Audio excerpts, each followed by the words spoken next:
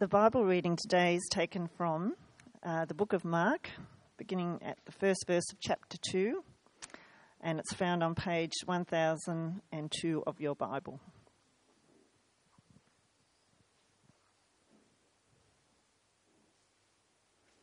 A few days later, when Jesus again entered Capernaum, the people heard that he had come home. They gathered in such large numbers that there was no room left, not even outside the door, and he preached the word to them. Some men came, bringing to him a paralyzed man, carried by 4 of them. Since they could not get him to Jesus because of the crowd, they made an opening in the roof above Jesus by digging through it, and then lowered the mat the man was lying on. When Jesus saw their faith, he said to the paralyzed man, "Son, your sins are forgiven." Now some teachers of the law were sitting there, thinking to themselves, "Why does this fellow talk like that? He's blaspheming. Who can forgive sins but God alone?" Immediately Jesus knew in his spirit that this is what they were thinking in their hearts. And he said to them, "Why are you thinking these things? Which is easier, to say to this paralyzed man, 'Your sins are forgiven,' or to say, 'Get up, take your mat and walk'? But I want you to know that the Son of Man has authority on earth to forgive sins." So he said to the man, "I tell you, get up, take your mat and go home." He got up, took his mat and walked out in full view of them all. This amazed everyone, and they praised God, saying, "We have never seen anything like this." Once again, Jesus went out beside the lake. A large crowd came to him, and he began to teach them. As he walked along, he saw Levi, son of Alphaeus, sitting at the tax collector's booth. "Follow me," Jesus told him. And Levi got up and followed him.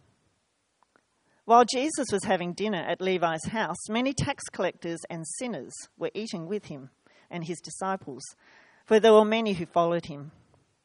When the teachers of the law, who were Pharisees, saw him eating with the sinners and tax collectors, they asked his disciples, "Why does he eat with tax collectors and sinners?" On hearing this, Jesus said to them, "It is not the healthy who need a doctor, but the sick. I have not come to call the righteous, but sinners." Now John's disciples and the Pharisees were fasting. Some people came and asked Jesus, "How is it that John's disciples and the disciples of the Pharisees are fasting, but yours are not?" Jesus answered, "How can the guests of the bridegroom fast while he is with them? They cannot, so long as they have him with them. But the time will come when the bridegroom will be taken from them, and on that day they will fast.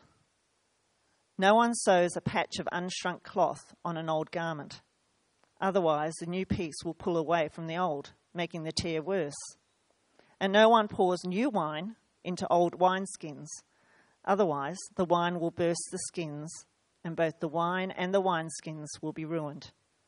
No, they pour new wine into new wineskins." One Sabbath, Jesus was going through the grain fields, and as his disciples walked along, they began to pick some heads of grain. The Pharisees said to him, "Look, why are they doing what is unlawful on the Sabbath?" He answered, "Have you never read what David did when he and his companions were hungry and in need? In the days of Abiathar, the high priest, he entered the house of God and ate the consecrated bread, which is lawful only for priests to eat. And he also gave some to his companions. Then he said to them, 'The Sabbath was made for man, not man for the Sabbath. So the Son of Man is Lord, even of the Sabbath.'"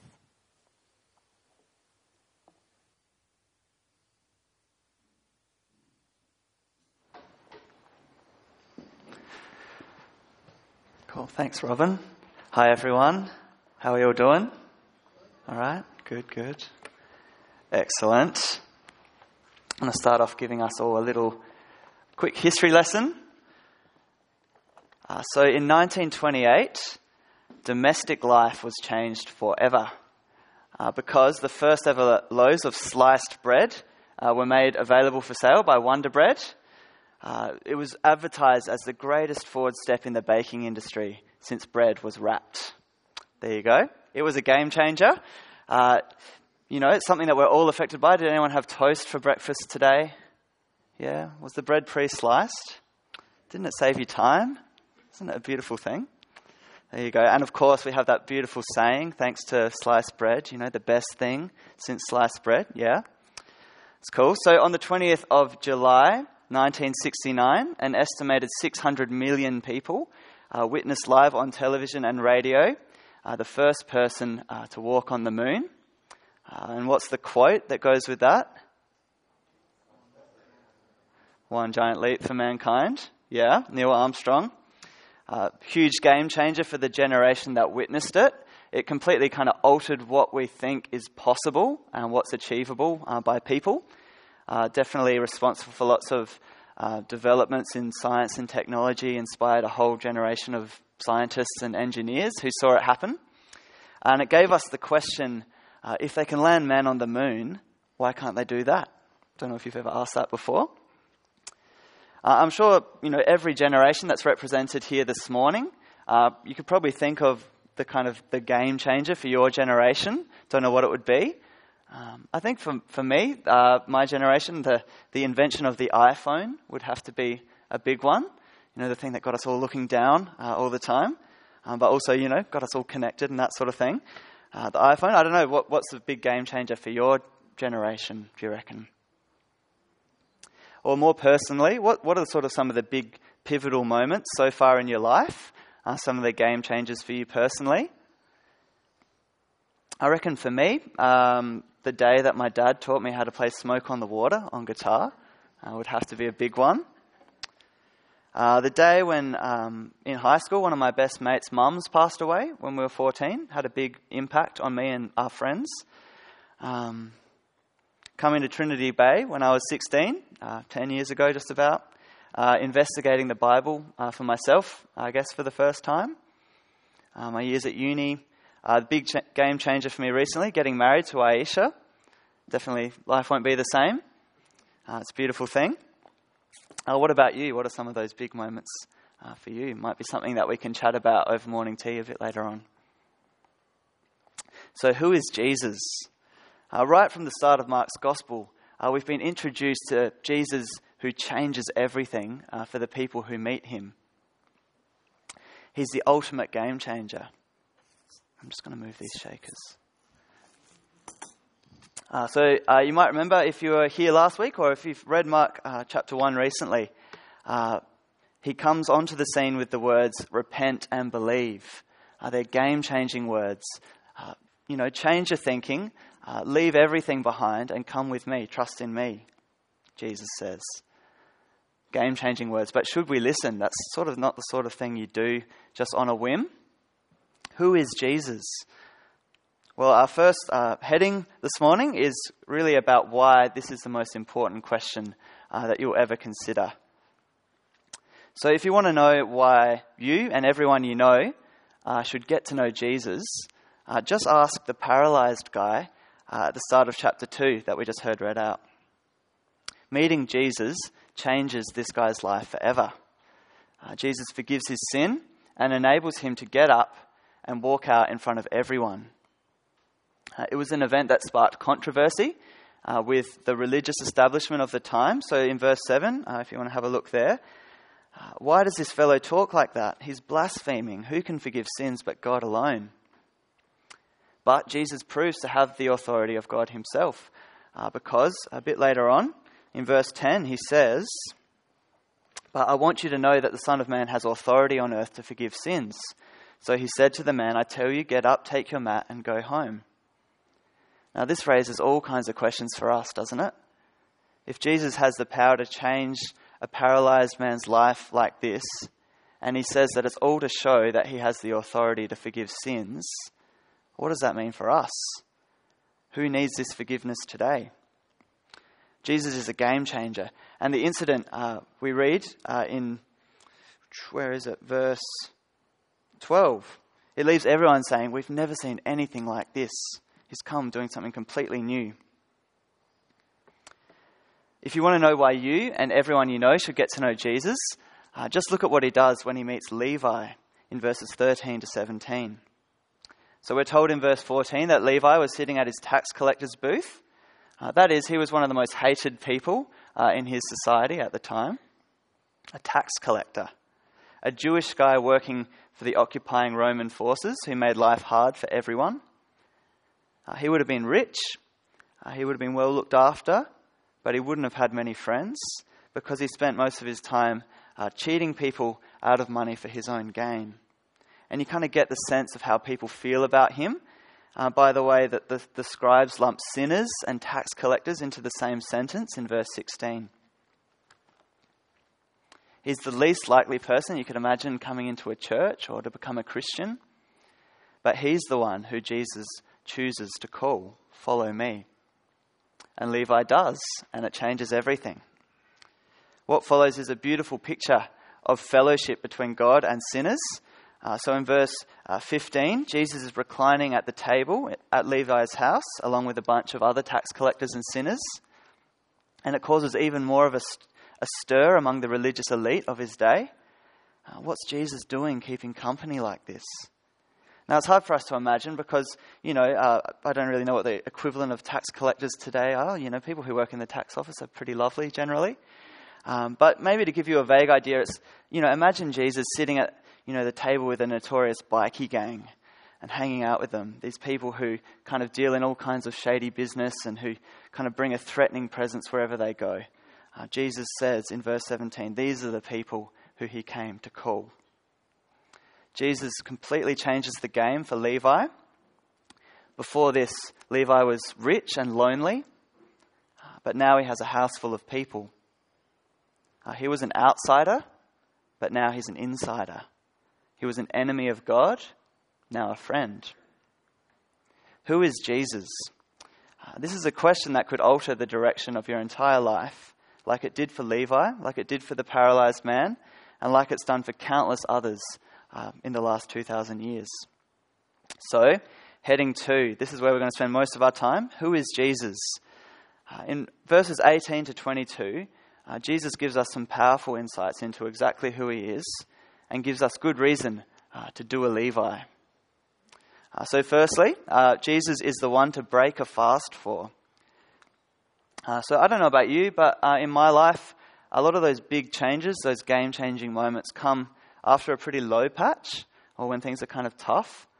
And that's definitely the situation when we pick up in verse 18. So have a look with me. Now John's disciples and the Pharisees were fasting. Some people came and asked Jesus, "How is it that John's disciples and the disciples of the Pharisees are fasting, but yours are not?" Has anyone tried fasting before at some point? Maybe a few? 40-hour famine or something like that? Yeah. But it's not really a huge part of our culture, like not something that everyone does all the time regularly. But it certainly was back in this time. It seems that at this moment everyone's fasting except for Jesus and his followers. And it's kind of interesting that these two very different groups of people, John the Baptist's disciples and the disciples of the Pharisees, are all refraining from eating food. And it kind of makes us think, what's the reason for it? What's making them all do it? Well, we aren't told, but we do know that fasting is something that was associated with grieving, just like it is today. It was an activity associated with funerals, as people grieved over death taking someone away from them. I don't know, have you ever felt that? Have you ever felt so grieved that you've lost your appetite? I think of my mum when my grandpa was in hospital really sick and things were looking a bit, uncertain. Now when crisis hits, you can ask her, Mum just swoops into action mode. She's out looking after everyone, giving people lifts to the hospital, picking up food to give to people, all that sort of thing. But you just couldn't get her to eat a meal at that time when Grandpa was in hospital. Maybe the idea of, eating and looking after yourself kind of gets a bit absurd when you think about someone you love suffering and you can't do anything for them. But thank God, he's here today. You can go and meet Dean afterwards if you haven't before. In the Old Testament, fasts were often associated with mourning over death. But they also accompanied grieving over sin, over rejecting God's way and going our own way. And it's funny how those things are so often linked. We all know that horrible sinking feeling in the pit of our stomachs when we realise that we've wronged God or another human being. You know, when you look back over the words you've just said to someone in the heat of the moment and you just feel sick in your stomach. I know I've been there before. Or you know how we like to draw lines for ourselves and then cross them. It might be, a line around physical stuff with someone you're dating, or how much it is okay to drink, or, whatever it is. We just can't help ourselves when it comes to crossing lines. And we might not fast over it, but we certainly live with a real sorrow and that kind of twisted knot in our stomach when those things happen.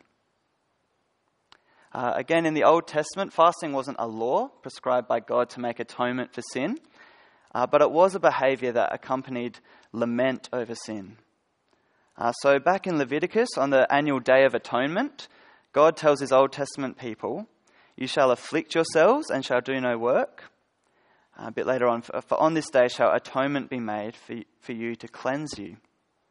So afflicting themselves may have included fasting, but it doing that didn't atone for their sin itself. It was an appropriate behaviour for the day where their sins were paid for by the sacrifice of goats on their behalf. Not eating food was seen as a fitting way of expressing regret, of sobering up and facing the harsh realities of life as a flawed person. And so when we weep over these things today, when we lose our appetite, we're crying very old tears, because right from the start, people have struggled to live as God would have us live. And the result is that we're cut off from God, the giver of life. And so we live under the shadow of death. Sin and death do really go together. And we're reminded here that we can't fix ourselves. Not even the religion like the Pharisees had can help us. When it comes to sin and death, we really are powerless. We can only look on and weep.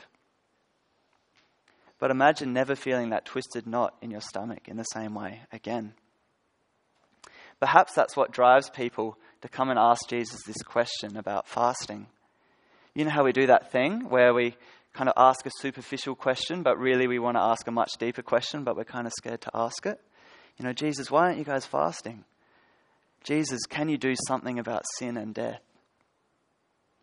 Because Jesus turns up and he's doing something new. He's not fasting. Everyone else seems to be grieving something except for Jesus and his friends. He's the one worth breaking a fast for. I don't know how you've come here today. Maybe you're feeling some of these things, those knots in your stomach. There is hope. And thank God it's not found by just sort of denying that there's an issue. It's not found by pulling our socks up and, getting it right next time. It's found in following Jesus. And so we might ask, along with the people in verse 18, Jesus, why aren't your disciples fasting? Well, we continue on in verse 19. Have a look at what Jesus says in answer. Jesus answered, "How can the guests of the bridegroom fast while he is with them? They cannot so long as they have him with them." Who is Jesus? He's the bridegroom. Appropriate language for Valentine's Day. Has anyone been to a wedding so far this year? Yeah? Yes, I know you guys have. Yeah? They're just joyous occasions, aren't they? I must admit I'm a bit of a sucker for weddings. I'm not usually, very emotional and that sort of thing, but I just kind of can't help myself, at a wedding.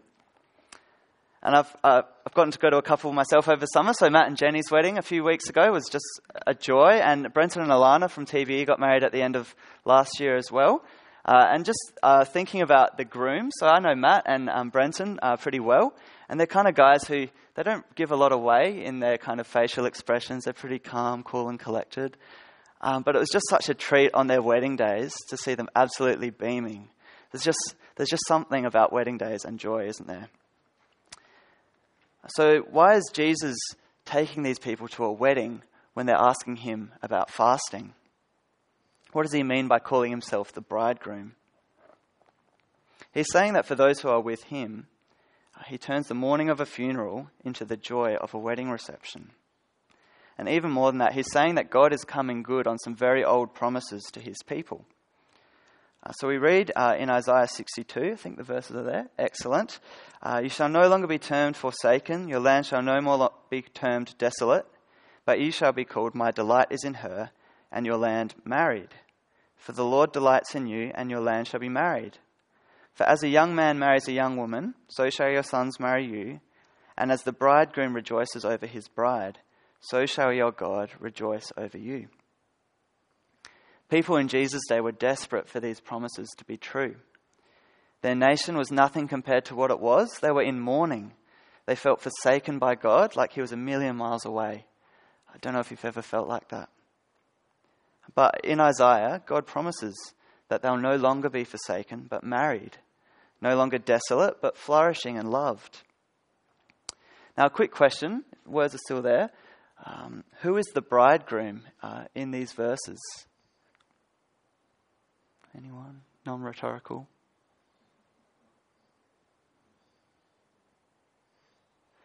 Just down at the bottom there. So, as the bridegroom rejoices over the bride, so shall your God rejoice over you. I think it's talking about God being the bridegroom. And here comes Jesus, 800 years later, saying that he's the bridegroom. What a huge statement. He's saying that he is God himself, come to put things right. Gone are the days of being cut off from God because of sin. He's here with people. And he goes even further in verse 22 when he talks about new wine. You know that bit where he talks about new wine in new wineskins. Again, he's talking about the newness of what he's come to bring while reminding his listeners that he's fulfilling some very old promises. So just like the mention of the bridegroom, the mention of new wine would bring to mind Old Testament scriptures for Jesus' listeners. So the book of Amos, I don't know if it's a book you've read lately. It's quite a scary book, I reckon, written about 600 years before Jesus. And it talks mostly about God's judgment that he has in store because of the way Israel has treated him. But it ends with God making these amazing promises that the days are coming when things will be restored and the mountains shall drip sweet wine, God says. An abundance of new wine represents God's promise of salvation beyond Judgment Day. And Jesus, the bridegroom, has come on the scene to bring on those days of new wine, to bring us from mourning about our state before God to the great wedding reception where people and God are in a real joyful relationship together. Now, in a room this size, I'm sure we'd probably have a few different views on whether there is a heaven and what it might be like. Don't know what you think. The author Stephen King says this: I don't want to go to the heaven that I learned about when I was a kid. To me, it seems boring. The idea that you're going to lounge around on a cloud all day and listen to guys play harps. I don't want to listen to harps. I want to listen to Jerry Lee Lewis. I like that quote. You know, sitting around listening to harps on a cloud does sound pretty dull. But is this the heaven of the Bible? Is this what Jesus came to bring? Similarly, I think Christianity is often portrayed as a life of solemn duty. You know, paintings of people in the Bible and of figures from church history are often, they look quite grim and sorrowful. And maybe that's how you're feeling about what it means to follow Jesus. But this is what it's all about, a party with God and people together. That's the image that Jesus paints. And we know he really means it because he's just lived it out with Levi in the previous scene. You know, that fellowship around the table. That's exactly the reason the bridegroom has come.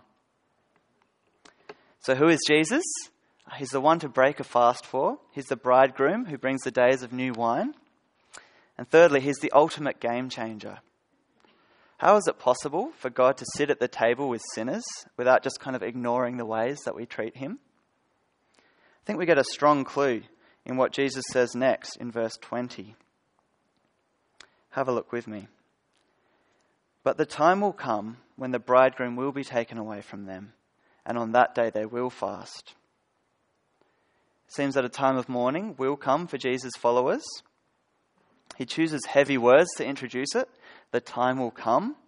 They're the kinds of words that you read in books like Amos and Isaiah when God warns people about his coming judgment. The time will come. The time for his followers to mourn is when the bridegroom is taken away. This is the first of many times where Jesus predicts his upcoming betrayal, arrest, and execution. And it's incredible to imagine, isn't it, the bridegroom, God himself, being taken away. But that's the direction that everything's headed in Mark's Gospel. So a bit later on in chapter 14, we read, "Now the betrayer had arranged a signal with them. The one I kiss is the man. Arrest him and lead him away under guard." Chapter 15, "So they bound Jesus, led him away, and handed him over to Pilate." And so the Son of God is taken away to his cross. It's unimaginable, and yet it's the only way that what he says here in Mark 2 could be true. Sinners can only break the fast and enjoy the company of the bridegroom if their sins are dealt with. God doesn't just sweep them under the carpet. The beauty of the cross, though, is that the punishment and the judgment goes on Jesus and not on us. So again from Isaiah, we read, "By oppression and judgment he was taken away. Yet who of his generation protested? For he was cut off from the land of the living. For the transgression of my people he was punished." How is it possible for unworthy sinners like us to think that we might be able to share a nice red with the God of the universe? It's because of Jesus' cross. For our sins, he was punished. Even going way back to the Day of Atonement, which we looked at a little bit earlier, it was never about people making themselves right with God by fasting. No, it was always about God's merciful provision. He made it possible for the priest to sacrifice one goat on behalf of the people and to put his hands on the head of another goat as if he was transferring all the sins of the nation onto that goat and sending it off into the desert. This was all God's provision for people, all designed to lead them to Christ. Because as he hung on that cross, Jesus didn't just endure a brutal execution. He took on himself the terrifying judgment of God once for all. That's how real forgiveness is possible. That's why Jesus' disciples don't need to be consumed by grief about death and sin. Jesus paid for them. The days of salvation beyond judgment have arrived for anyone who will follow him. And that's what makes Jesus the ultimate game changer for all of us. The cross challenges all our preconceptions because it really renders religion obsolete. And that's why he says in verses 21 and 22, "No one sews a patch of unshrunk cloth onto an old garment.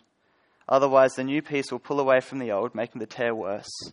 And no one pours new wine into old wineskins. Otherwise the wine will burst the skins, and both the wine and the wineskins will be ruined. No, they pour new wine into new wineskins." The cross is just incompatible with all human ways to God.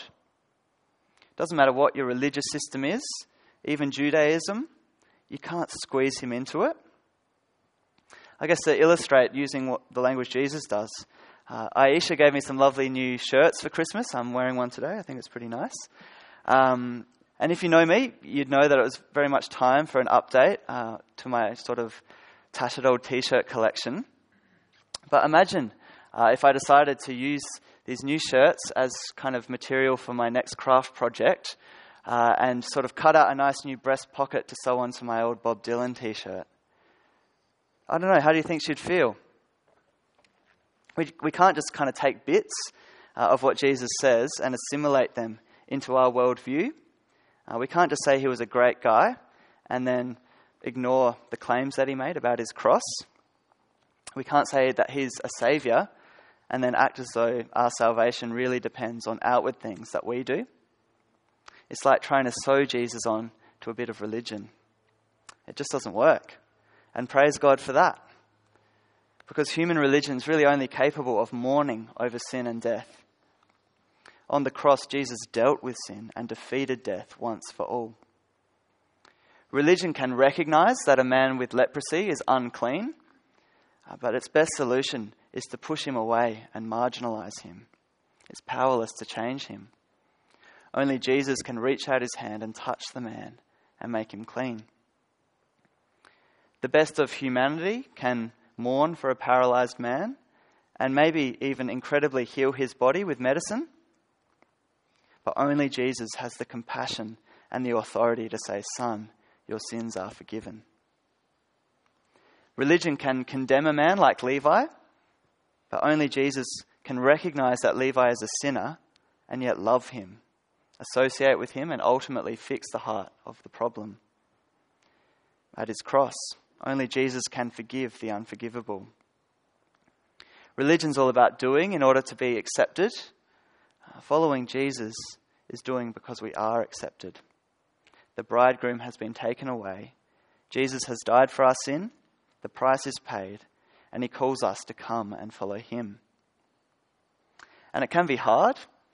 I think that's why Jesus tells us, because we're stubborn. We don't want to say that, we kind of want to say that our way is better. We're like grumpy kids who just don't want to admit that it's time to go to bed and our parents are right. But if we want to see the end of sin and death in our lives, we've got to admit that Jesus' way is right. The way of the cross is our only hope, and embrace it fully. I think Levi, the tax collector's response to Jesus, is a great example of letting Jesus change everything. So for our last heading this morning, we're going to look a little bit more at Levi and think about what it means to do a Levi in our own lives. So first, let's think about his tax booth and all that it represents. He immediately leaves it behind to follow Jesus in verse 14, doesn't he? Now, is that to say that we all need to get up and quit our jobs immediately? I don't think so. Actually, I think it's telling us that we need to leave behind whatever it is that might prevent us from following Jesus like Levi does. For Levi, his tax booth represents his old life, for living for money rather than for God, of treating others badly. It might have nothing to do with your job, but you may well be feeling acutely aware of sin in your own life, or the shadow of death, looming over you today. Those things that tie a knot in your stomach. Jesus came for you, and the invitation for you is to do the same thing as Levi does, to follow him. Now notice that he doesn't say to Levi, "Hey Levi, sort out your life, get your behavior in order, and then come and see me a bit later." He just says, "Follow me," doesn't he? Jesus is the only doctor who can do something about the problem. And so just like with, visiting your local GP when you're sick, he urges you not to put it off. Now we have some doctors here this morning. You might like to ask a doctor. I'm sure they'll tell you how common it is for people to put off coming in to see them, to kind of live in denial with the symptoms just longer and longer, and only coming in when it's too late. The bridegroom has arrived. The invitation's been extended. Follow Jesus without delay, just like Levi does. Now I know that many people here today have been following Jesus for a long while now, a lot longer than me. Levi's story should remind us of our own story as well. Before we met Jesus, we were defined as rotten sinners, enemies of God, without hope of fixing ourselves. And it's all thanks to Jesus that we are people who get to sit at the table with him. Praise God for his kindness to us. I think it's good to remember this as well, so that we don't trick ourselves into thinking, that we really are healthy in and of ourselves. We need to depend on the great physician. Because Jesus' followers won't get it perfect all the time. He says, "Follow me." He doesn't say, "Sort out your life and then follow me." Following Jesus is about living in light of what he has achieved on the cross and the acceptance that he's already showed us. So we will make mistakes, but that doesn't mean that we're not in relationship with him. And I think it's no accident that God uses the language of marriage to describe his relationship with people.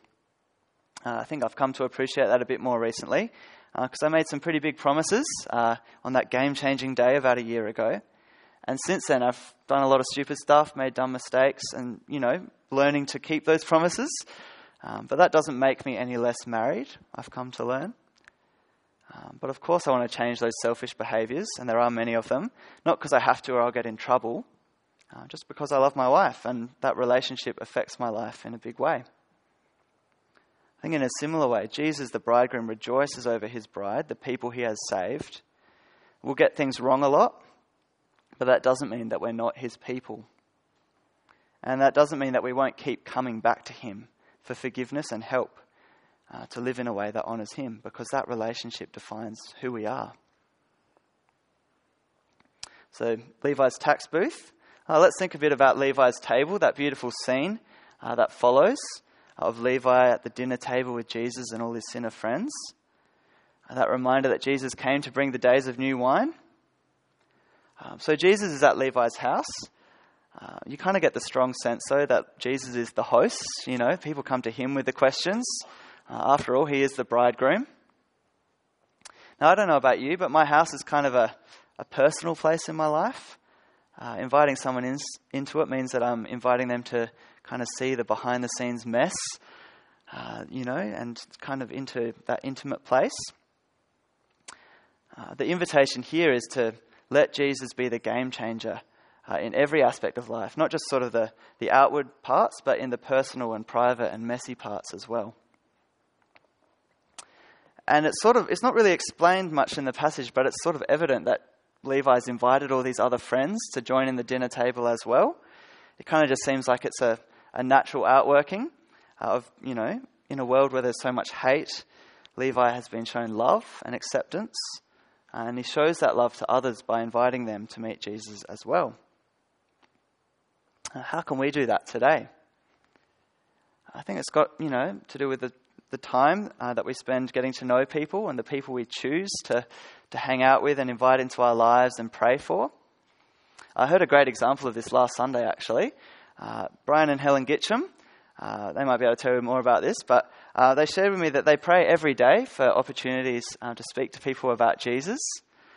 And last week they were having lunch together, and the man at the next table kind of came over to them and sort of said, "Oh, can I ask you a question? I'm doing this assignment about ethics and morals, and I just kind of want to know what people think."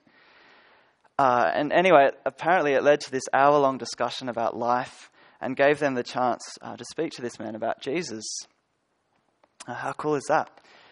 In life today, it's pretty easy just kind of to stay inside our bubbles, to just kind of look at the people who are already at the table with us and to avoid conversation with people that we don't really know, or even to avoid deep conversations with people that we do know well. I recently got a phone call out of the blue from an old friend wanting to catch up and talk things over. He kind of wanted to find out a bit about church and just to talk about stuff.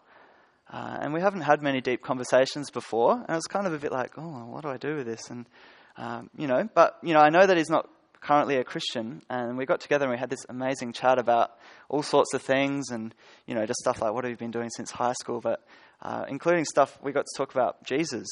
It was really exciting to be able to share some of that and give him some stuff to think about. But, some time has gone by since then, and it's been kind of hard, when do we catch up again, and we're both busy and all that sort of thing. But I've been reminded this week that making time for people who don't know Jesus is really what Jesus' followers need to be on about. So please pray for me in that situation and for my friend. But Levi's story really is a great reminder, isn't it, of how Jesus sees people. And it's really different to how we see people, I think, a lot of the time. Because we might write somebody off as, too hard, just too immoral, just really not the kind of person that you'd expect to say yes to an invitation to come along to something at church. You just kind of don't expect that they'd be interested. But these are exactly the people who Jesus came to call, and they're the people who, many followed him. Yes, he clearly sees that they are spiritually sick. They need the doctor. And yet he doesn't shy away from associating with them. And again, I've got to admit, I've been rebuked this week because I've realized that there are people in my life who I just never imagine them becoming Christians, never imagine them being interested in Jesus. And so I just kind of shy away from talking about that stuff with them. But I pray that I'll learn to see people more like Jesus does. Maybe you'd like to make that your prayer this week as well. Because no one's too far gone for Jesus. Remember what he was said? We had that great memory verse earlier. When he was criticised for hanging around with Levi and his friends. Verse 17. It's not the healthy who need a doctor, but the sick. I've not come to call the righteous, but sinners. Who is Jesus? He's the one to break a fast for. He turns our mourning into joy. He's the bridegroom, God himself come to put things right, to bring the days of new wine. He's the ultimate game changer, the one who died to bring our forgiveness and the one who calls us now to drop everything and follow him. And that invitation is open now to all sinners to come and follow him and to invite others to do the same. Let's pray, shall we? Heavenly Father, thank you for Jesus. Thank you that he came, not for the healthy, but for the sick, for sinners like us. Thank you that he has the authority to forgive. And we do acknowledge that we need that forgiveness. Thank you that on the cross, where the bridegroom was taken away, Jesus paid for every sin and defeated death once for all. And thank you that though we do still struggle against sin and live in a world where pain and grief are real, we can live with a real hope in Jesus. Please help us to be like Levi and to leave everything behind that we need to in order to follow your Son. Please help us if there are particular things in our life at the moment that are stopping us from following him wholeheartedly. And we ask that you'd help us to see ourselves and others like Jesus does. Not in human terms like insider or outsider, religious or not, but as people who you love and sent your Son for, who need to know him. And we pray in his name. Amen.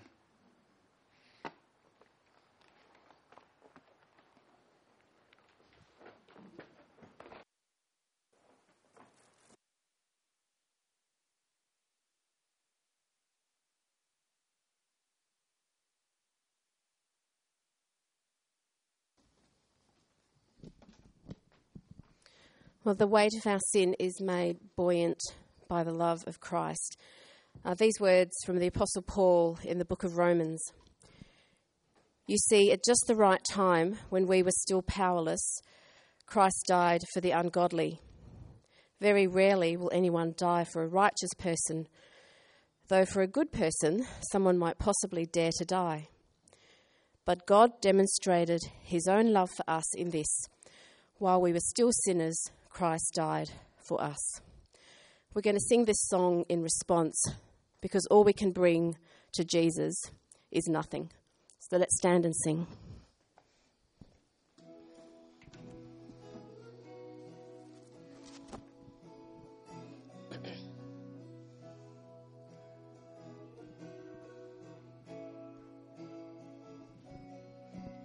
All I can bring to you, Lord Jesus, all I can bring to you, my King, is a heart that is broken, torn and bleeding.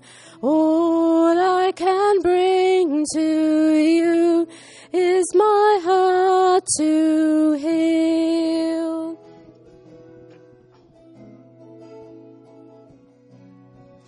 All I can offer you, Lord Jesus, all I can offer you, my King, is a life that is needing your forgiveness. All I can offer you is my life to mend.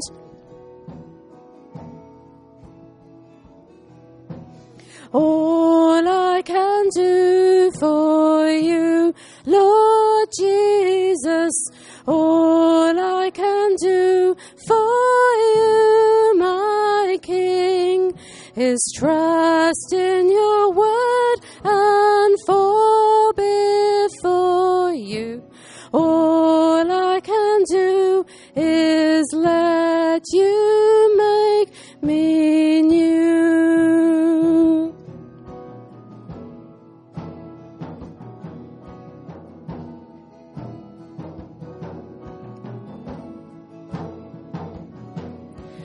All that I have is yours, Lord Jesus.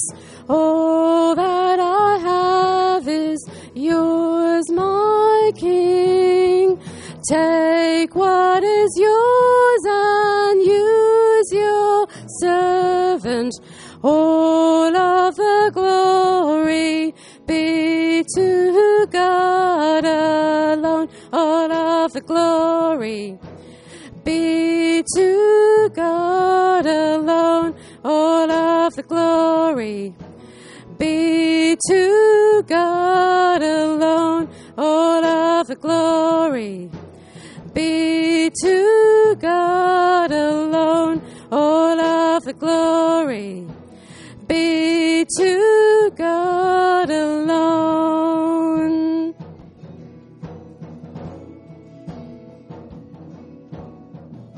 Please have a seat as we pray.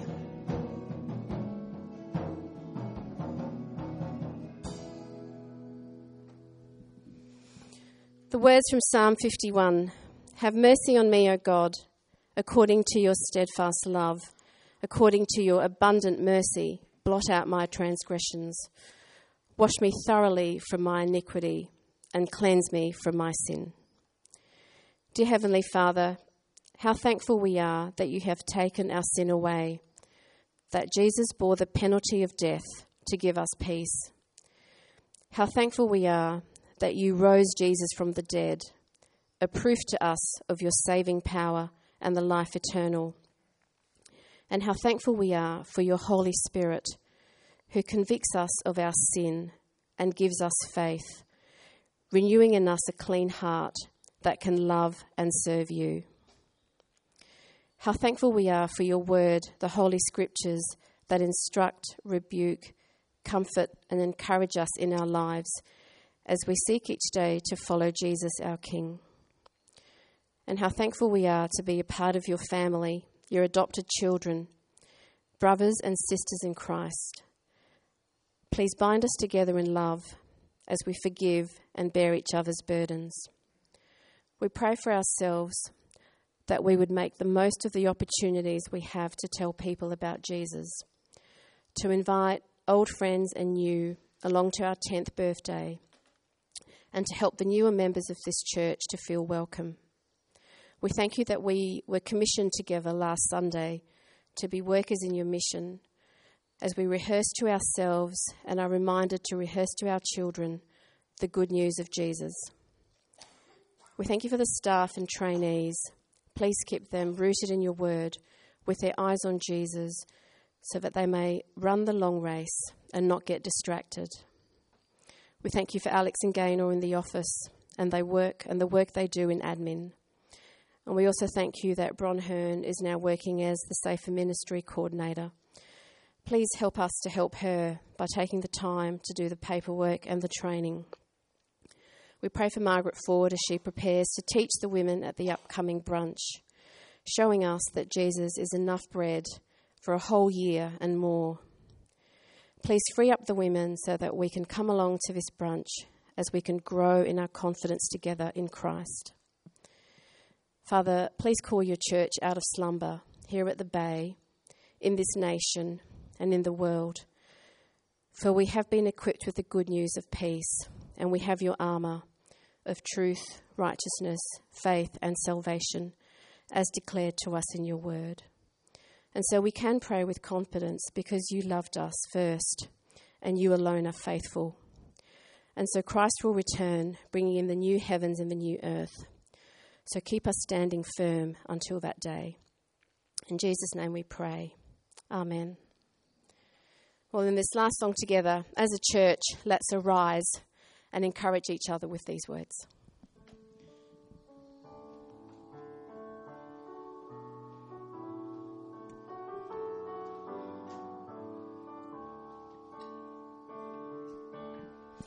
Oh, church, arise and put your armour on. Hear the call of Christ our captain. For now the weak can say that they are strong in the strength that God has given. With shield of faith and belt of truth, we'll stand against the devil's lies.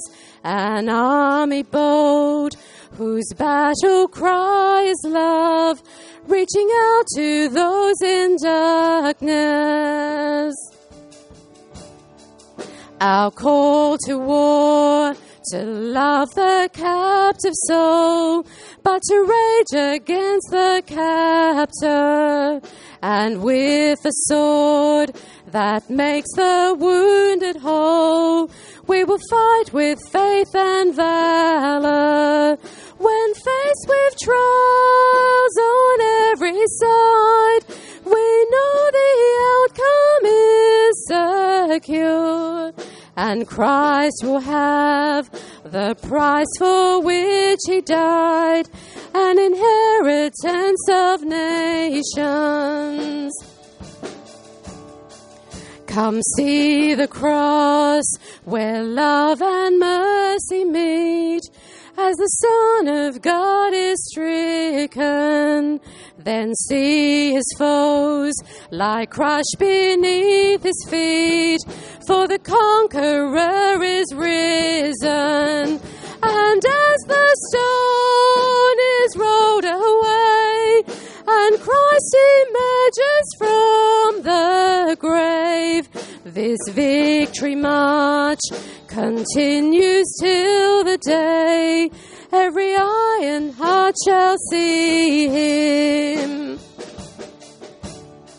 So Spirit, come, put strength in every stride, give grace for every hurdle, that we may run with faith to win the prize of a servant good and faithful. As saints of old still line the way, retelling triumphs of his grace, we hear their calls and hunger for the day when with Christ we stand in glory.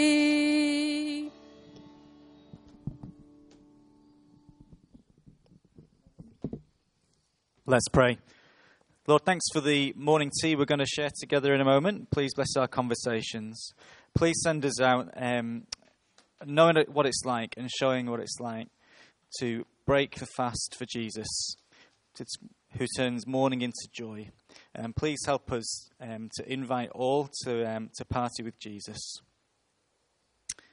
To him who is able to keep you from stumbling and to present you before his glorious presence without fault and with great joy. To the only God, our Saviour, be glory, majesty, power and authority through Jesus Christ our Lord, before all ages, now and forevermore. Amen. Amen. See you over morning tea. Stack a chair.